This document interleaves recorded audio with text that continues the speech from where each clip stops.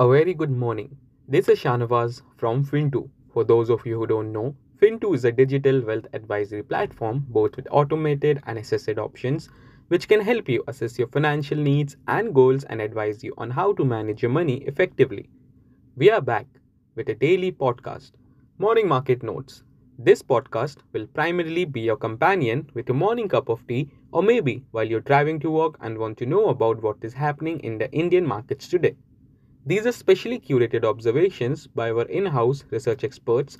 So, here's hoping our morning market notes podcast will add value to your investment decisions today. Markets ended on a flat note after an initial gap down opening, which was mainly due to the announcement that MSCI is reconsidering Adani Group shares free float in MSCI India Index after an allegation levied by the Hindenburg report. MSCI indices are a globally highly tracked benchmark by the most global institution. For Nifty, the 17,900 level has firmly acted as a major resistance for the past few days, and the next leg of the down move should ideally force the Nifty 50 index towards 16,800, which has been clearly plotted as the ideal target line in the chart mentioned below.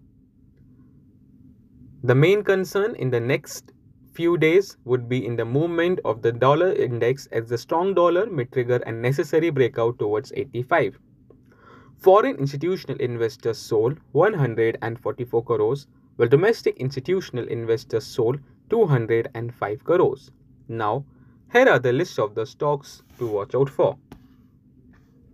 M&M in MOU with Telangana government to expand its existing manufacturing facilities. Aurobindo Pharma Q3 US revenue above estimates, revenue up by 6.7% YOY.